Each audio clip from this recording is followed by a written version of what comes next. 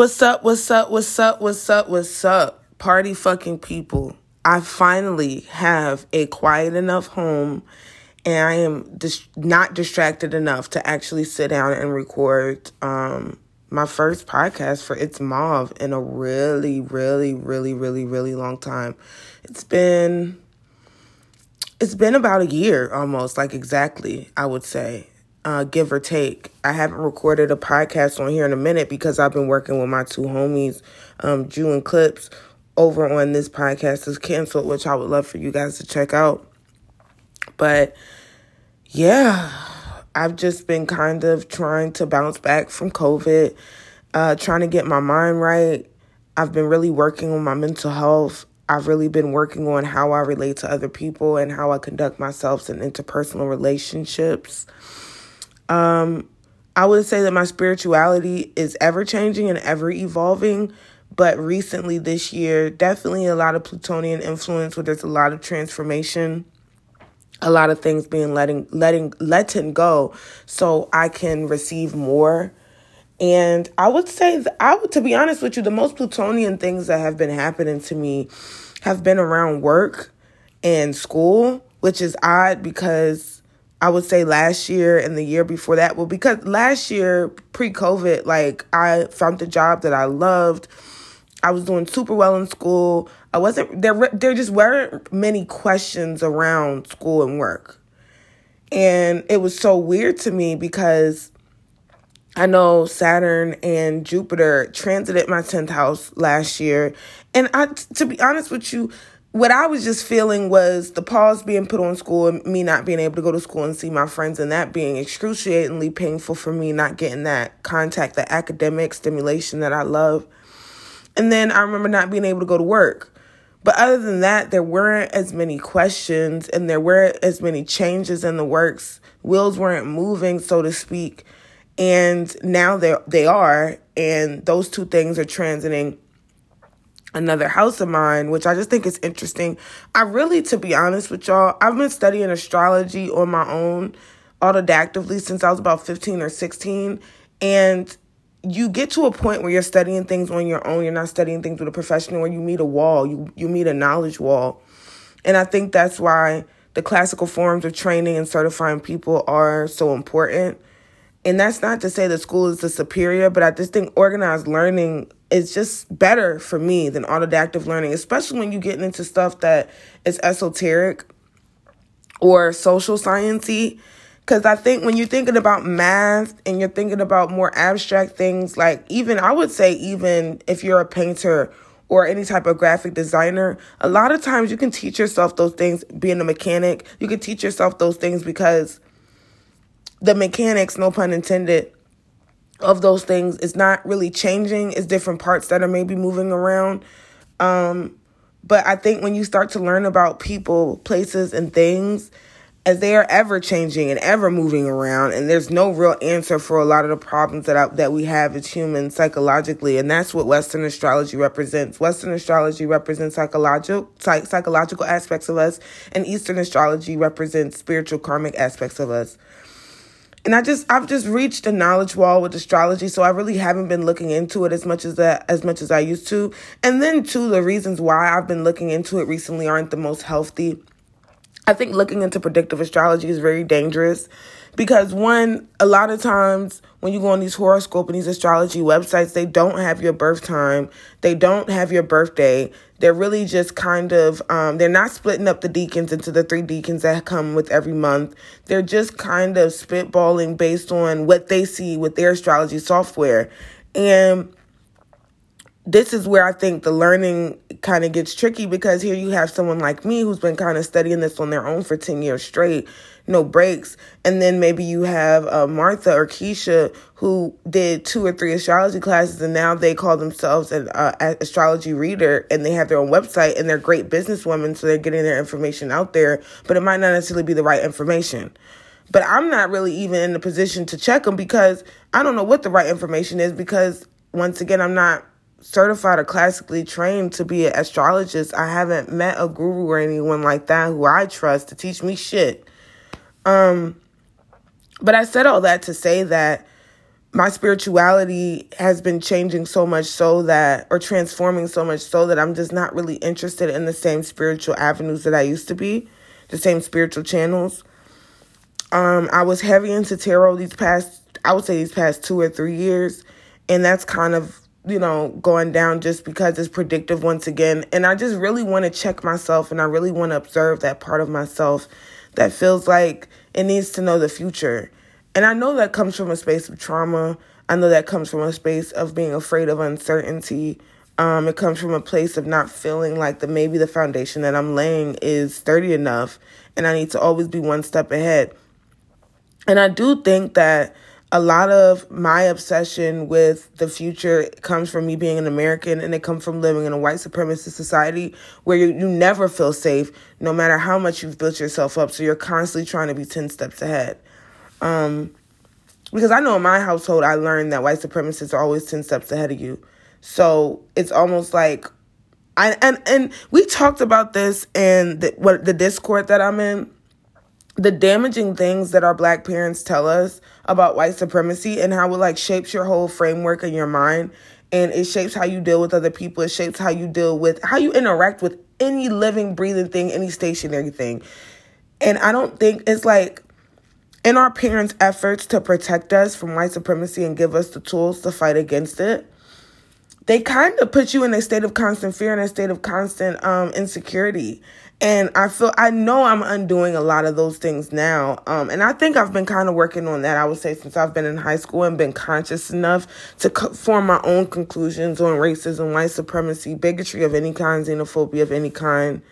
And now that I'm able to form those conclusions on my own, I find that a lot of the viewpoints that I've had on it have almost, well, not even almost. We know that when Africans came off the ship, they gave us a Bible. And these were Yurugu. These were people who, not Yurugu, these were people who were Yoruba practitioners, which is very similar to Christianity in certain aspects, but it's really closer related, I would say, to Hinduism in the sense that they have hundreds of gods. The gods' lineage is really played up. It's very dramatic. It's more focused on unifying, and it's a reciprocal relationship between gods and people. It's not you worshiping a white person. So that's its own podcast. That's its own story. I'm almost positive we follow enough hoteps on social media to know enough about that. And if you don't, do your Googles, but be careful. Try to make sure I have an EDU after it, because it can get a little sticky out there when we start talking about racism coming from Black folks too, because we like making up and living in this fantasy world where we were once gods. And it's I get it. It's a way to empower oppressed people, but it's telling the 13% of our nation most of which live beneath the poverty line, that they were once gods, does not empower me. It upsets me, because I'm wondering, how the fuck did we fall from grace, and what happened? What had fucking happened? So I try to stay away from that type of rhetoric. But I would definitely advise anyone listening to this who wants to learn more about an African culture that is not super westernized, not super patriarchal, to look into Yoruba, just because it's really fucking cool. It's a really dope way to explore connecting energetically with your ancestors. It's just a dope way to get into something that's a little bit more Eastern, but you still feel the safety of that, it's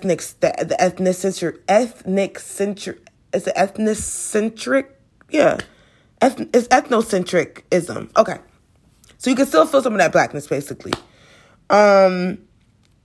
What else has been going on? I'm kind of just doing a brief check-in. I'm so not used to talking about myself anymore. I remember when I first started podcasting, it was such a relief to just sit down and talk by myself. But as of recently, because before I was doing my podcast with Jew, or I was doing the podcast with Jew and Clips.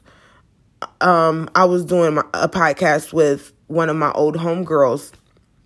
So I've just been in the groove of doing podcasts with other people. And doing podcasts is just so fun. It's just really fun, especially when you guys are talking about something that everyone's passionate about. And even when you're not, I just think it's really cool to work with your friends in that way. And I feel really, really blessed to have met Jew and Clips, who I work with extremely well. I feel like their temperament gets along well with mine. Because they're very laid back, easygoing men. And yeah, I would say through my experience, because I've only worked with one other woman podcaster, and she was my friend at the time. I can't say if working with other women is easier or harder than working with men. What I can say is men's temperament, I feel like, fares better for certain disagreements about money, because I don't think men take conversations about money personal. It don't matter how wealthy a woman is. You start talking to her about money, if she's not a business bitch. And everyone is not a business bitch. To be honest with you, I learned I was a business bitch through this process. I learned that I'm someone who doesn't mind having confrontation about business. I don't mind checking people about what they should or shouldn't be doing. I don't mind asking niggas where my money at. Like, I just don't have a lot of the hangups that I find some of my other black peers, specifically black women, have around talking finance with people they know. Because another thing I find is it's very rare that you'll meet two random black strangers come into a room together and want to work together. We usually do not want to work with people we don't know, or who we're not at least acquaintances with, which can either be to the detriment or to the uprise. I'm not sure, because honestly, in all honesty, I don't know many black business owners who I would look at as a success story, because once you get behind the curtain, you're a horrible business person. You're just popular.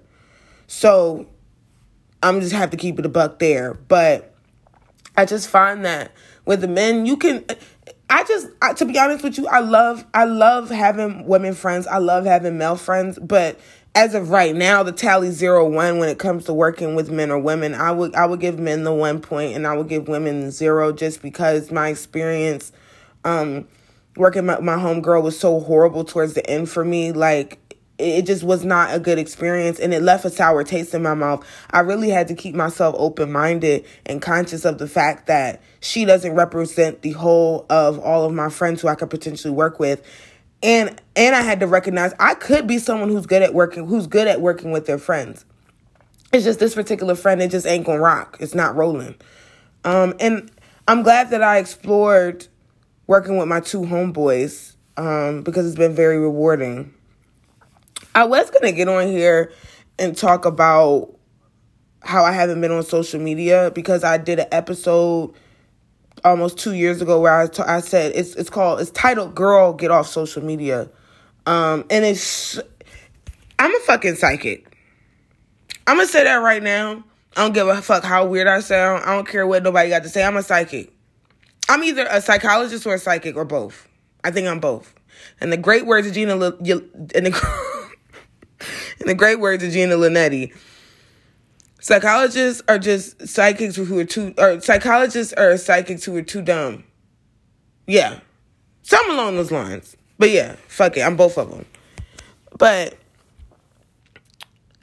I remember when I was doing that podcast, I was just seeing things. I was seeing trends on social media, specifically, I would say Instagram, that were just scary. I was just seeing trends on social media that were scary to me.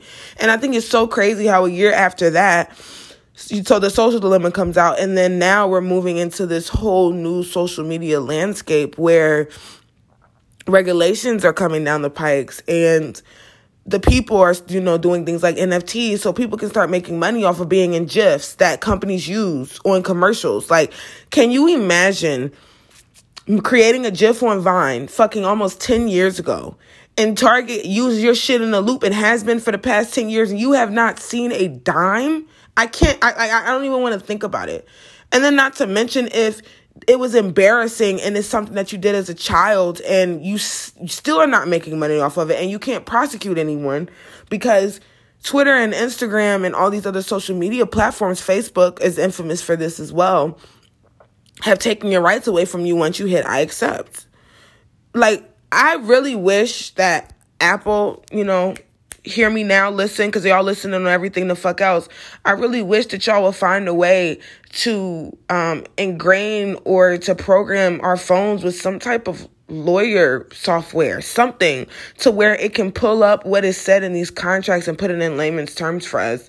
Because I think it's so unfair how it's like, honestly, first of all, it should be illegal for them to write these long ass contracts when you download the apps. It should be illegal for our jobs to write these long ass contracts when we file our paperwork. You know, the average person is not going to read that. And it's not because they're dumb or they don't care about their future. It's because they can't understand the jargon. They can't understand legalese. None of us can. I mean, I take a lot of political science courses, and most of legalese is legalese, a lot of it is, what's the word I'm looking for? Philosophical talk. Is very high philosophical talk. So I can kind of get the gist of what is being said in certain situations that pertain to what I've learned in my political science classes. And granted, I haven't taken the critical thinking course, or the second critical thinking course that I need to take to graduate. And that's what a lot of that legalese is, just critical thinking and philosophies, a lot of Platonic thinking and stuff like that. But that takes, bro, that's why you have to take tests and shit and bar exams. Like, this is not just something the everyday person should be signing. It should be illegal that we have to sign our names on this shit that they know we're not going to read. I digress. But I think I do want to have another conversation about social media and how me getting off of social media has positively impacted me, and the downsides and the negatives to it as well. So I started when did I start my social media cleanse? I started my social media cleanse. It has to have been the first or second week of December. It was right when I got back from Tulum. So that was the second or third week of December. So it was sometime in December before Christmas. I started my social media cleanse. And it was supposed to be a 75-day cleanse, and it just never ended because it's been longer than 2 months. I'm probably just now. Yeah, I probably just hit the 75 days, I would say, like a week or two ago, if I'm thinking properly. I'm not good with counting days and months and stuff. I don't know what it is. Like, I'm really good with eyeballing a whole bunch of shit. I am not good with eyeballing days and months because they all have different amount of days. Like, February every 4 years has 51 days. So it's just like, you feel me? But I think I just hit 75 days probably like a week or two ago. And I genuinely have zero interest to be on Instagram or Twitter. I haven't been on Facebook in years since, all my homies start dying from rehab. That's so sad. Like, I don't like logging into that Facebook account because I made it to keep in contact with them. And so I haven't been on Facebook, I would say probably 4 or 5 years, even though I would like to get back on there because I think that part of your adulthood or that part of your psychology that just, it's like nostalgia, but like on steroids. It's not like the nostalgia you get when you listen to a Q song or you're smoking weed and you want, some In-N-Out like the last time you was in LA. Like, it's the type of nostalgia that you kind of can't fight away. And I think it's programmed in all human beings. Like, once you start getting closer to 30, which I am, I turned 26 this year. You start getting closer to 30, you start getting closer to your senior years. Like, you want to see who's alive. You want to see what other people are doing. Like, I'm thinking about motherfuckers in middle school who, to be quite honest with you, I that didn't care about then. And there's like this sense of care. There's a sense of urgency to see what they're doing, to see if they're alive, to make sure that they're okay. Like, and I'm legit thinking about this. Like, I'm legit thinking those exact things when I'm thinking about people from middle school. And I'm thinking about, I haven't got that point in high school yet. And I think that's because I still remember high school really well. I think once the memories of middle school started to fade away, I would say like last year, like when my mom and my brother would be bringing up stuff and talking about stuff. And I'm like, I don't remember that.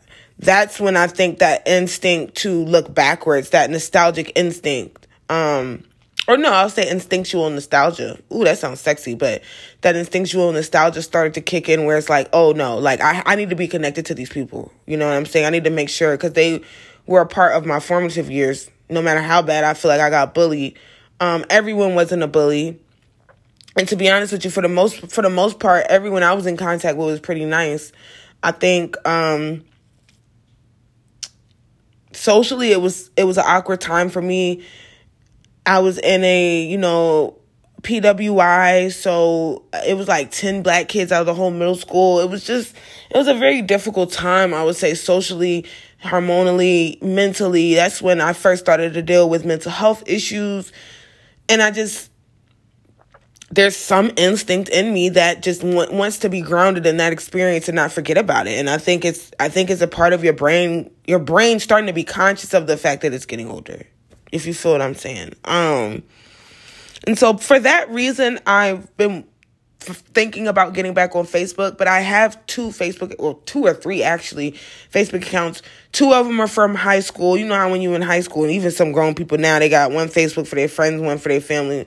Bruh, I don't give a fuck what my family think about me, and I haven't since middle school, so I ain't got to worry about that part. And then I have one from when I was in treatment, and I don't even know which one I can, log back into. I'm thinking the one recently, and when I say recently, I mean within the past 3 or 4 years, I've logged into that one that I made when I got out of rehab, the second or third time, to be continued on that part of my life. But when I got out of treatment the second or third time, I think I was able to log into it without having to go through too many bells and whistles. But I don't know how much Facebook has changed. I don't know how much their verification process has changed. And quite fucking honestly, I would just like to start all over. But I already have so many Zara Sheltons. Well, I think one of my Facebook names is not that. And I just said my Facebook name. I don't care if y'all go look at me in high school. I was a stick thin, and I had a lot of friends. So now what? Total fucking 360 from middle school. But I think I already have that name registered, but maybe I can just do my full name. That's kind of dangerous, though. I don't know. I'll figure it out. I'll figure out that thing. But I all that to say, I've been wanting to get back on Facebook strictly to reconnect with people. And, people be meeting their husbands and stuff on there, and their wives and stuff on there. So, it's hoes on there. I didn't know it was hoes on Facebook. Instagram, Twitter, you're dead to me. You're tired. It's boring. It's the same. It's on a loop. I really, at this point, feel like we're in a karmic relationship with social media. And some people are choosing to stay in it, and some people are choosing to get off and jump off the boat. I'm one of the niggas who's jumping overboard. I just don't like where it's taking us. I don't like the fact that, now I can tell that, Jack Dorsey, bless his soul, no, nothing personal against him, but I think there's something to be said about being with something or someone from their inception, or from its inception, because things will never be the same again. Word to Drake. Things will never be the same again. And wanting things to be the same, it makes you feel guilty, and it makes the people you're dealing with, angry. It's irritating. We irritating type T's, because we want Twitter to be what it once was, but certain people don't, because for certain people, perfect example, a dark-skinned woman doesn't want Twitter to be the way it was back in the day. A gay person doesn't want Twitter to be the way it was back in the day. A trans person definitely doesn't want Twitter to be the way it is now, yet alone the way it was back in 10 years ago. But for me, I had an extremely pleasant experience, because I was following, the scene people. I was talking to, my favorite artists, and it was a really good experience for me. I was getting hoes off there. I actually met people that I would still call my acquaintances today, strictly off Twitter. I made a lot of friends on Twitter. And that's, I guess, because the group of people that I was tweeting with were alternative artists, punks, weirdos. And there's always, I would say, no matter how conservative the alternative group you're in is, even if there are not a whole bunch of gay people and trans people and, let's say, dark-skinned women around, I never heard my homeboys, even the worst of the people I know, I never heard them sitting around talking about underprivileged or marginalized people, because us ourselves as weirdos have felt marginalized. You feel what I'm saying? I think that as we've gotten older, all of us have our bigot views on stuff. Even the marginalized people have bigot views on stuff. Because to be honest with you, I'm tired of hearing, I was about to say homosexual. Ooh, I've been in Atlanta too long. But I'm tired of hearing gay people talk about how miserable straight people are. The same way straight people talk about how miserable gay people are. Like, we get it. Y'all don't like each other. So, like, bigotry sees no bounds. I'm sure there are trans people who are racist. The same way I'm sure there are racist people who are trans. You feel what I'm saying? So it's just like, the virtue signaling, that's a whole nother situation though. Because I'm going to, I don't understand why I'm being added to this chat for work, but that's a whole nother thing, because I'm going to do a podcast on virtue signaling because I'm tired of it. That's another thing that's really tired, and I think it's ironic that I'm talking about two tired things that walk into the sunset every night after burning down everyone's conscience at night. Twitter and virtue signaling, and Instagram and fucking selling your soul.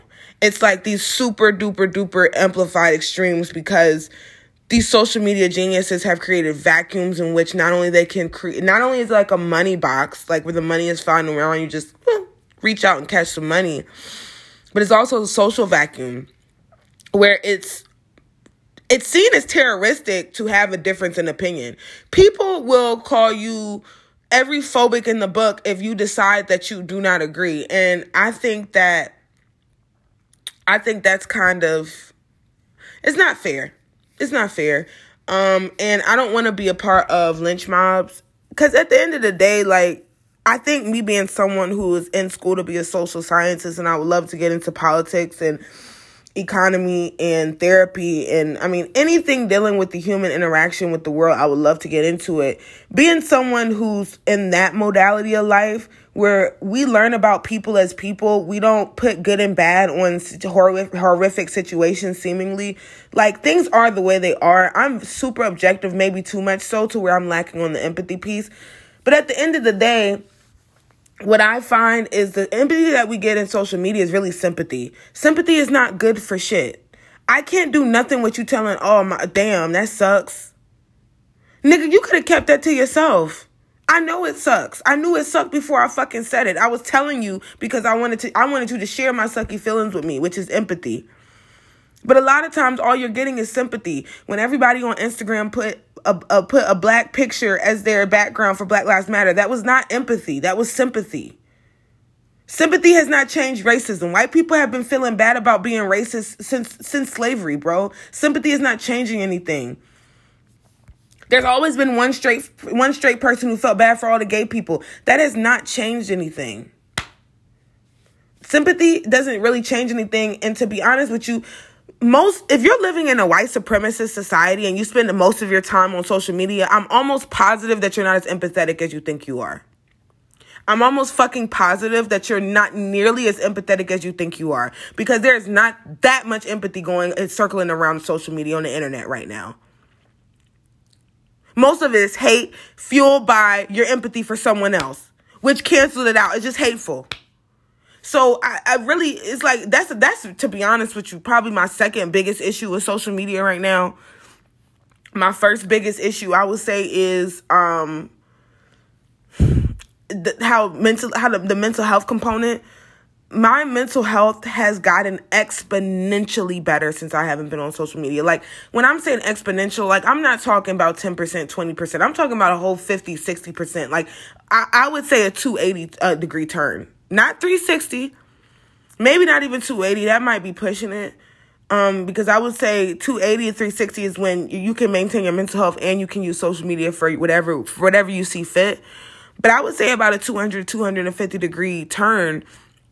And a large part of that is therapy. But I think doing therapy and being on social media 15 hours out the day is oxymoronic. Because you're not giving yourself the opportunity to think for yourself. Because you have to think about it. Twitter started as a think tank, which I don't know if many people know that, but Twitter started as a think tank. And Instagram started as a place to share your thoughts and to share your, not necessarily share your thoughts, but to share your life with your friends. Facebook is the same. Sharing is connectivity. Connectivity is as being receptive and being open. If you are in a mood to connect 16 hours out of a 24-hour day, and let's say you have trauma and healing you need to do, and you're only spending 1 hour out of those hundreds of hours that are in a week doing therapy, you're kind of undoing a lot of these new thought processes and these new impressions that you're getting from yourself and your therapist, because you're spending majority of your time connected to other people's thoughts in life. So for me, it's like, it would have been extremely hard for me to get the therapeutic results that I'm getting right now if I was on social media as much as I was before. And I've never been someone who just sat on social media. I've never been that girl. Because I love mystery. I like keeping the air of mystery around me. So I've always been someone who has and bless the West Indians' hearts. I believe in that old West Indian wise tale. I should not have my face and no pictures on the internet unless they moving and I'm talking. But as far as me having pictures of my face and my TwitCon, I've never really been that girl either. And then too, I don't think them TwitCon dimensions are made for black women, especially black women like me who have large jawbones. I have full lips. I have really big, they're not big eyes as in bulging out, but I have big eyes in the sense that they're big in size. Even I can't explain. But yeah, it was never lit for me like that. And to be honest with you, I just was never sold on it. I was just never sold on people being all up in what are you thinking? Or what are you doing? None of your fucking business. But that's just my prerogative. That's my attitude in general. So I don't think I was ever spending a whole bunch of time on there. But it did get to a point where it wasn't so much about the time I was spending, it was about the quality of the time I was spending. And majority of the time I was spending on social media, I was spending comparing my life to other people's. Legit, when I think of the self-talk that I had back then, I think of the things that I was saying to myself. It was really nasty things I'm saying to myself. Meanwhile, I've traveled internationally. I'm an honor student. I'm working. I have a boyfriend. I'm living this amazing life. And to be honest with you, I didn't appreciate it as much as I would have now, because I was so hell-bent on comparing myself to what other people are doing. And you're always going to fall short, because the comparisons that we have of other people are not rooted in any reality. Unless it's your best friend. And even then, I'm almost positive there's some things that your best friend is lying to you about, and some things they're trying to one-up you on, and there's some things they're not telling you. But that would be the only people, would be your closest group of friends, the people you talk to the most. Maybe you could use them as a measuring stick in a healthy way, because I think you have enough information to do so. But majority of the time when we're talking about in this social media capsule environment, it's one of the most dangerous things that you can ever do. It's literally the most dangerous thing that you can ever do. Because you are taking a very carefully curated image most of the time. Because once you're talking about social media influencers, who are the people that most of us are measuring ourselves up against, because they have all the social proof. And in this society, social proof means money and capital, or it did. I don't know if clout is still capital now. I think that there's going to be a return of that coming, just because we're entering into a recession. If you didn't know, now you know, nigga. We're entering into a recession. People don't have jobs, so people are going to get more creative. So I can see clout becoming capital again, especially for these famous motherfuckers. Absolutely. Because as much as things will open back up, I believe for sure, definitely. I do think that artists are going to start touring at the end of this year. I would really even say summer on. I think artists are going to start touring, because from what I've even been seeing on social media, because I'm going to tell you right now, I really only watch podcasts and drag queens. Sorry, when it comes to YouTube and educational shit, history shit, and food shit. But I haven't even been heavy on the food shit on YouTube, because I'm done cooking. I'm done being in the kitchen. I don't want to be remembered as a black woman who can cook. Sorry, that's my radical black feminism coming out. But fuck that shit. I think it's cute now when bitches be like they don't cook. That shit cute. I'm being facetious, but yeah, I'm just been tired of cooking. I've been cooking seriously, like, as a passion since I was in middle school. It's just tired now. Like, I think I'm ending a 10-year cycle, but let me get back on point. What was I talking about? Oh my God. Oh, I was talking about clout for currency and people performing and stuff like that. I do think that the average, and when I say the average, I mean the independent artists, like the Brent Faiyazes and stuff like that, and the Earl Sweatshirts, and a lot of like the Summer Walker. Well, Summer Walker maybe not, because she had a really good album come out during quarantine. So she might be a bigger artist than she was before. But I know there are a lot of artists who I hate the English language, because you could be saying something that you want to be objective, but the words you have to use are so negative. Please brace with me, but I do think that some artists lost a lot of their momentum during quarantine because they probably didn't have much to begin with.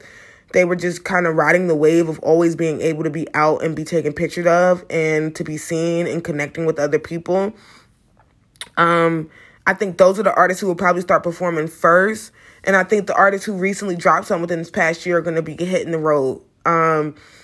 Texas is going to be like wide open, or if they're not already, I think March 21st. Florida is, I don't know if they're still wearing masks, but they're pretty much open, but not wide open. I think because Florida doesn't like being the butt of our jokes. And I'm not going to say are, because I've lived in Florida. I like Floridians. I do think they're a little quirky, but Florida is one of them places you can go and Florida's like Las Vegas. You can go and you don't have to worry about people looking at you like you're crazy, because everyone here is crazy. Something is wrong with everyone here. We're all here because something's wrong with us. Florida is one of those places. That's why I love Florida. And I think West Palm Beach is one of the prettiest beaches on the planet, in my opinion.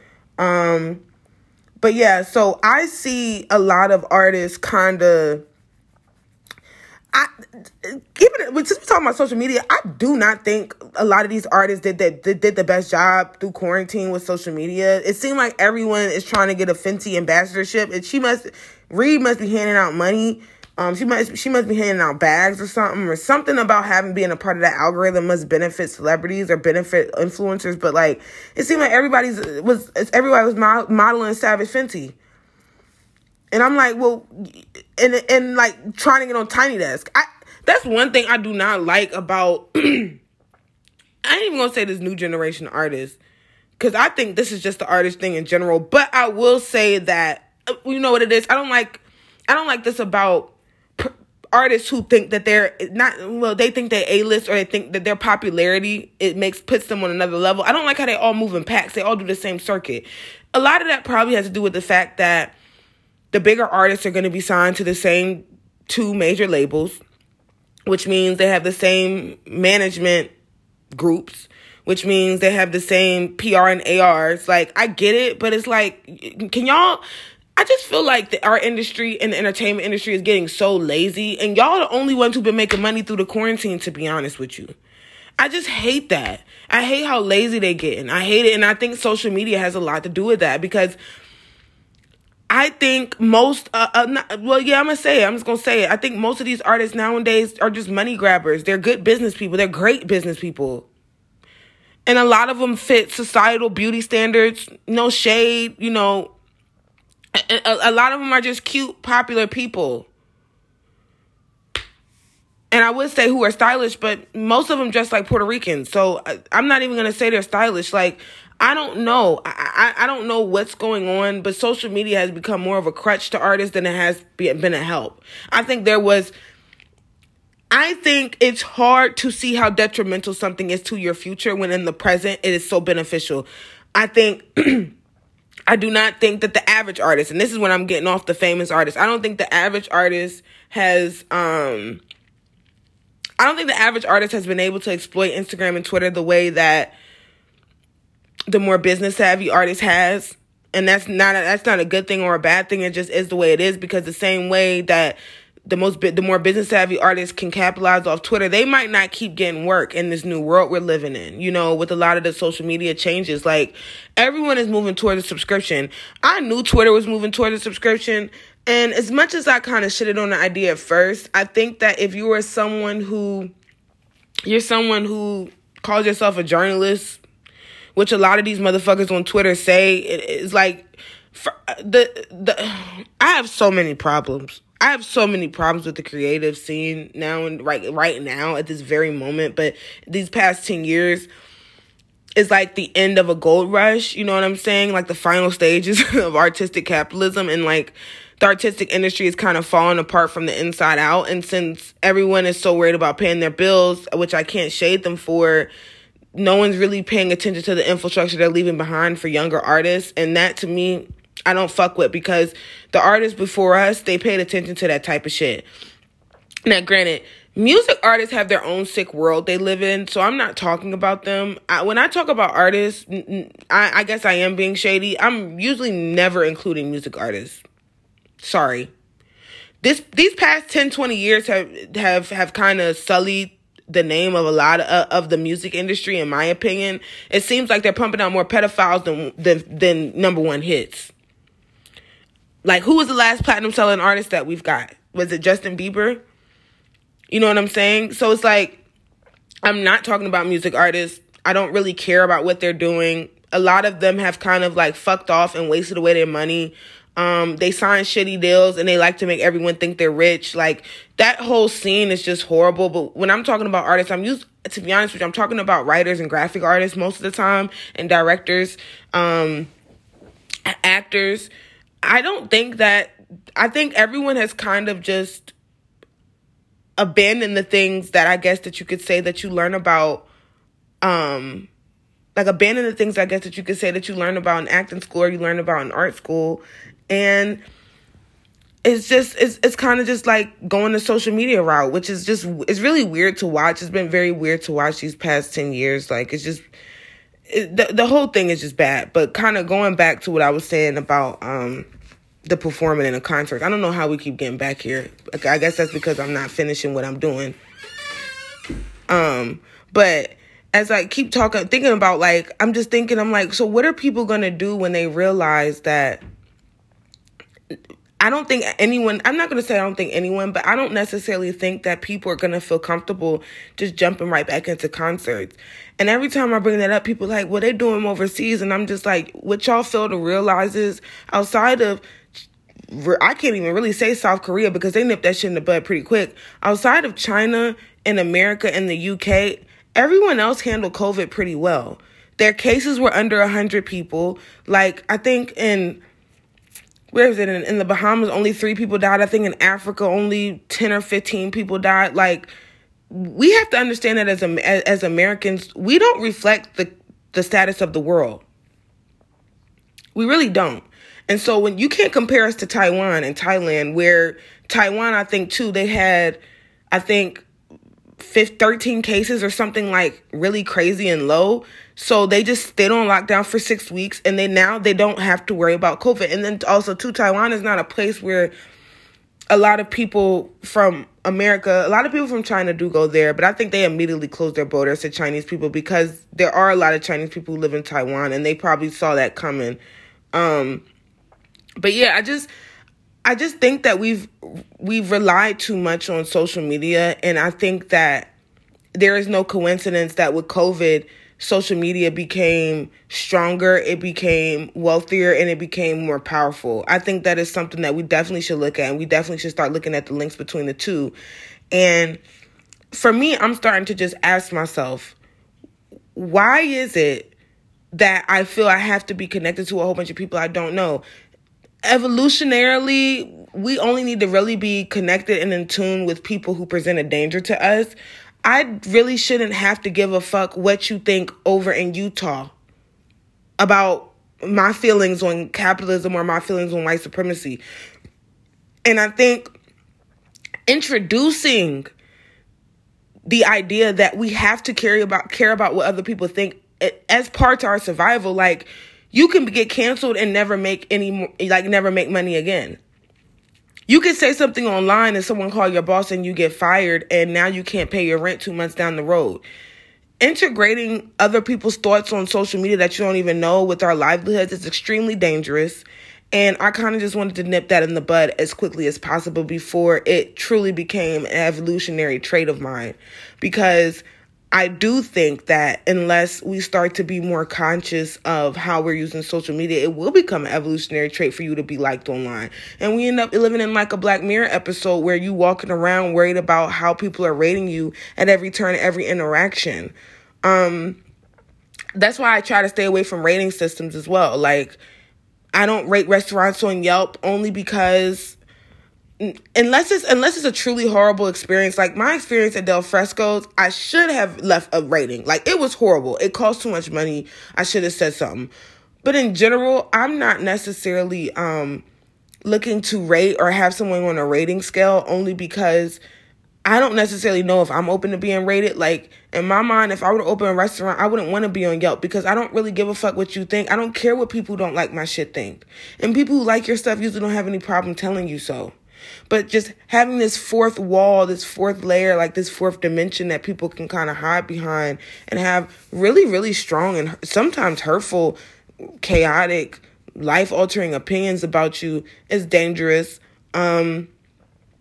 I don't like how people dissect stuff on. I'm gonna say this. I actually logged onto Instagram today, girl. It was so tired. It was so tired. I was like, this is the app. Like, this is the app I've been using for 10 years. This is it. All these new. The va-va-voom. The excitement, like, you know how when you're in the social media paradigm, like, you get excited logging on, like your heart start racing. It's like getting a hit of crack or something. That it's gone. I'm no longer an Instagram crackhead. Like, I just was not excited. I didn't want to go through people's stories. Of course, I clicked on my homegirl stories because I just hadn't seen them in a long time. But like, I wasn't interested in looking at their stories. Like, I saw my homegirl, she looked pretty, but it didn't do that same thing as when you see a pretty picture, it brings up the jealousy and an excitement. Like, it just, the chemical response, the addictive, like, I guess I just kicked the addiction, go figure, but the chemical response is just not there anymore. I haven't been on Twitter, but to be honest with you, I just never have been a Twitter person. Like, even though there was a time where I had a couple hundred followers on there, even then I still was just not tweeting. Like, I was not a Twitter person. So, there's nothing there for me. There's just nothing there. The last time I went on there, it was to look up, this girl who I knew was pregnant during COVID. I went on her Twitter to just make sure that she had her baby. And I don't know sis. And that was creepy to me. I was like, I don't know this girl. Why do I care about her and her baby? That was just weird.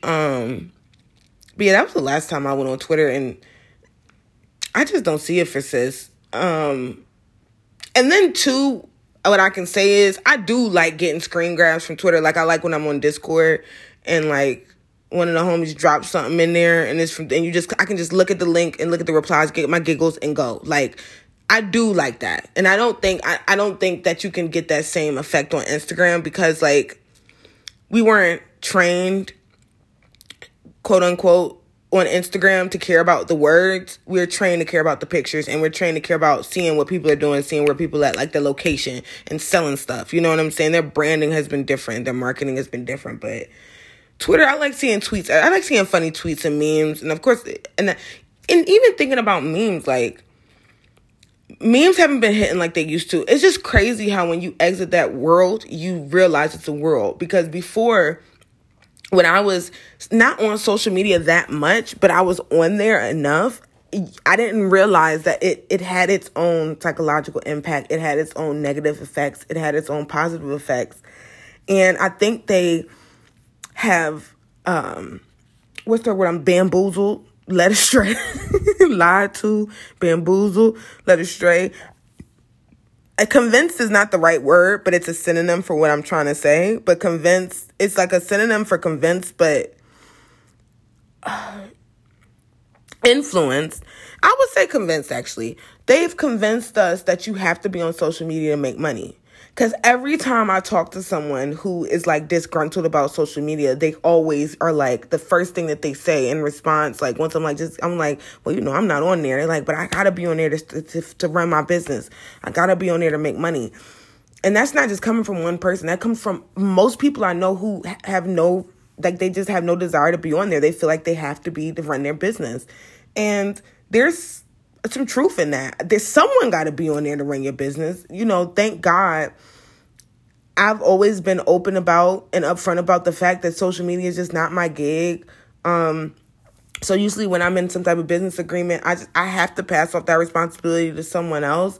And that was one of the issues in my first podcast that I started, was just, my homegirl felt like she was doing a lot of the work because she was doing a lot of the marketing and branding. And I can't imagine, I don't know how much work that is because I don't do it. But in my mind, it didn't seem like a big deal because she's one of those people who sits on Twitter and, is engaged in Instagram and stuff like that. So I'm thinking in my mind, like, you on there, you might as well do it, which might have been a little inconsiderate. But on the flip side, don't nobody want me running their social media account unless it's some writing shit. If it's something where I can write, I got to write like a little quirky 1 or 2 liner, I can definitely do that. But as far as marketing and branding, I will say this. I do think marketing and branding is one of my callings. I think that if I were to be on someone's marketing and branding team, not behind social media, but just filtering through ideas and making sure they don't say this and making sure they don't do that and keeping this person away from this person, I could definitely do that. So I won't say it's not my ministry. Because marketing and branding is just consumer psychology. And in the past, I've been really good at predicting trends and things like that. And statistics too. But as far as social media marketing and branding, I see why they have whole degrees for that now. Like, I see why there is a 3-year degree course that you can go through and get a degree in that, because it is its own animal. Like, it is not the same as regular marketing. It's its own thing because there is a specific marketing for social media and for the people who are drawn to social media. And beyond the social dilemma, I would just start doing more research. If you're listening and you're wondering, I would just start doing more research on the effects it will have for your personality type. Because I think there are some people who strive and thrive on social media. And I think because it feeds their personality type. And that's not to say it's a personality disorder or it's a bad personality trait. But I think that if you're someone who revels in shallow connections, you like having a lot of shallow connections, and you're someone who's constantly seeking validation, so you're willing to keep pushing the needle, I think social media works for you. And that's not a bad thing because there's a place for everybody. But I think everyone thinking that that's their place is what's dangerous, because then you're tweaking people's psychology, you're taking them off their path, and everyone's wondering why everybody want to be a rapper, why everybody want to be a model, because they seem like they're the only people fucking making money right now. And let's say you are a nice looking doctor and you do the lifestyle thing, they're still going to find some way to celebrify you. You can't necessarily be yourself. Like, I don't think of Tabitha Brown. I don't know where she came from. And people think she's very endearing and probably drag queens say he thinks she got a speech impediment. I do too. It's weird what people are entertained by. I'm going to say that.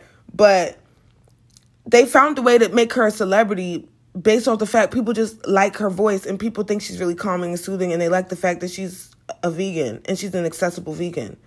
And so in some ways, I feel like social media illegitimizes you as a person, and you sacrifice that to be legitimized by a blue check or to be legitimized by brands.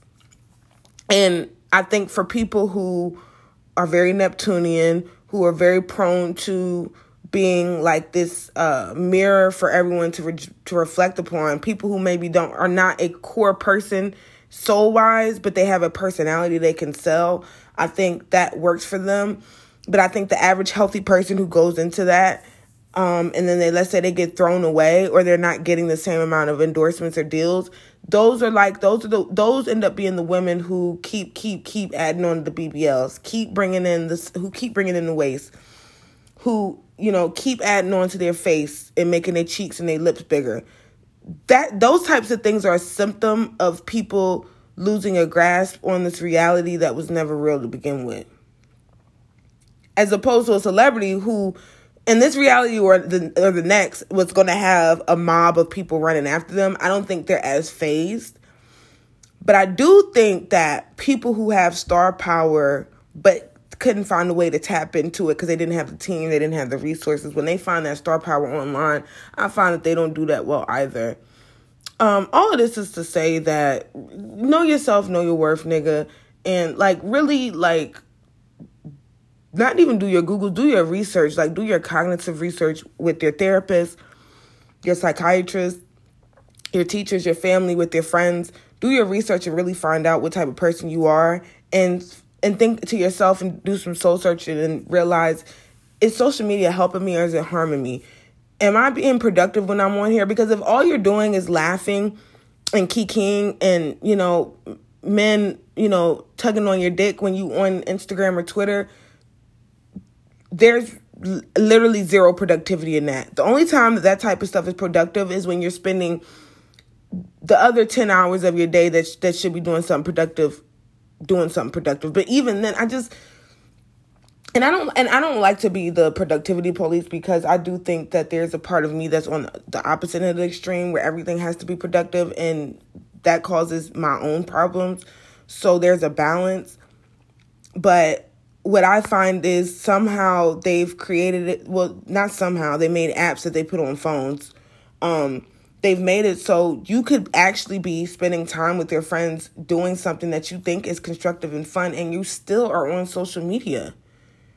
So I guess it's just a matter of weighing the pros and cons and asking yourself, do you want for this need to be these shallow connections and these really harsh and sometimes, most of the time, toxic opinions? Do you want that to be integrated into your evolutionary complex? Or do you want to start doing the work now to reverse what they've already done, and then also to propel yourself and put yourself genetically and psychologically in the place where you don't need to be affirmed, nor do you need to be connected to people who don't matter to you? Because in the end, it's all a validation grab. And we are all seeking validation on some level, because that's what allows us to know that we're alive, that we're doing something right, that we're doing something wrong. So there's not to completely get away from that. And I don't think there's anything wrong, because I was quick, but when I got my hair straightened for the first time in a long time, I did post a picture of my Instagram story, but that was 3 weeks ago, and I didn't get back on there. And I think from what I saw, my Instagram story is not popping up in people's story lineup no more, because I haven't been on there that long. Because you know how the algorithm work. You don't use it don't use you. So and when I go to LA for my birthday, if I get 1 or 2 looks off, I damn sure will post them on somebody's social media, or I post them in a Discord or something, because there's nothing wrong with doing a good job or looking good or feeling good and asking other people, don't I look good? Don't I feel good? Don't I seem like my energy's super bright? Because that's just affirming. It's the way that the universe can affirm you. But I think that when you're asking for affirmation before you do anything, which my generation is infamous for, is asking for affirmation on being this, and the third. Baby, you've been sculpting for 2 years and you want us to act like you Vincent Van Gogh, that type of shit. That's where the danger lies, because it's like living in a constant state of delusion. And unless we all plan to have jobs in social media and marketing and advertising in the next 10 years, what are we doing? And then too, I think it could be more. I think it's always more fun when you're not sitting posted up somewhere. You know what I'm saying? Because too much of a good thing or a bad thing just is, going to send the whole situation and shit anyway. But yeah, I think that's really all that I want to talk about today. I'm going to try to come back. I really, to be honest with you, want to start dropping a podcast every day, on my bullshit, until I get my job situation squared away, because my job situation is not ideal right now. But I think that'll probably be the next podcast I talk about. It's just millennials and working and finding our place in the world, because I think that's really important, especially psychologically and spiritually. But I hope you guys enjoyed my podcast, and have a blessed day. Know yourself, know your worth. Love your friends, love your family, love yourself first and foremost. And please go get therapy.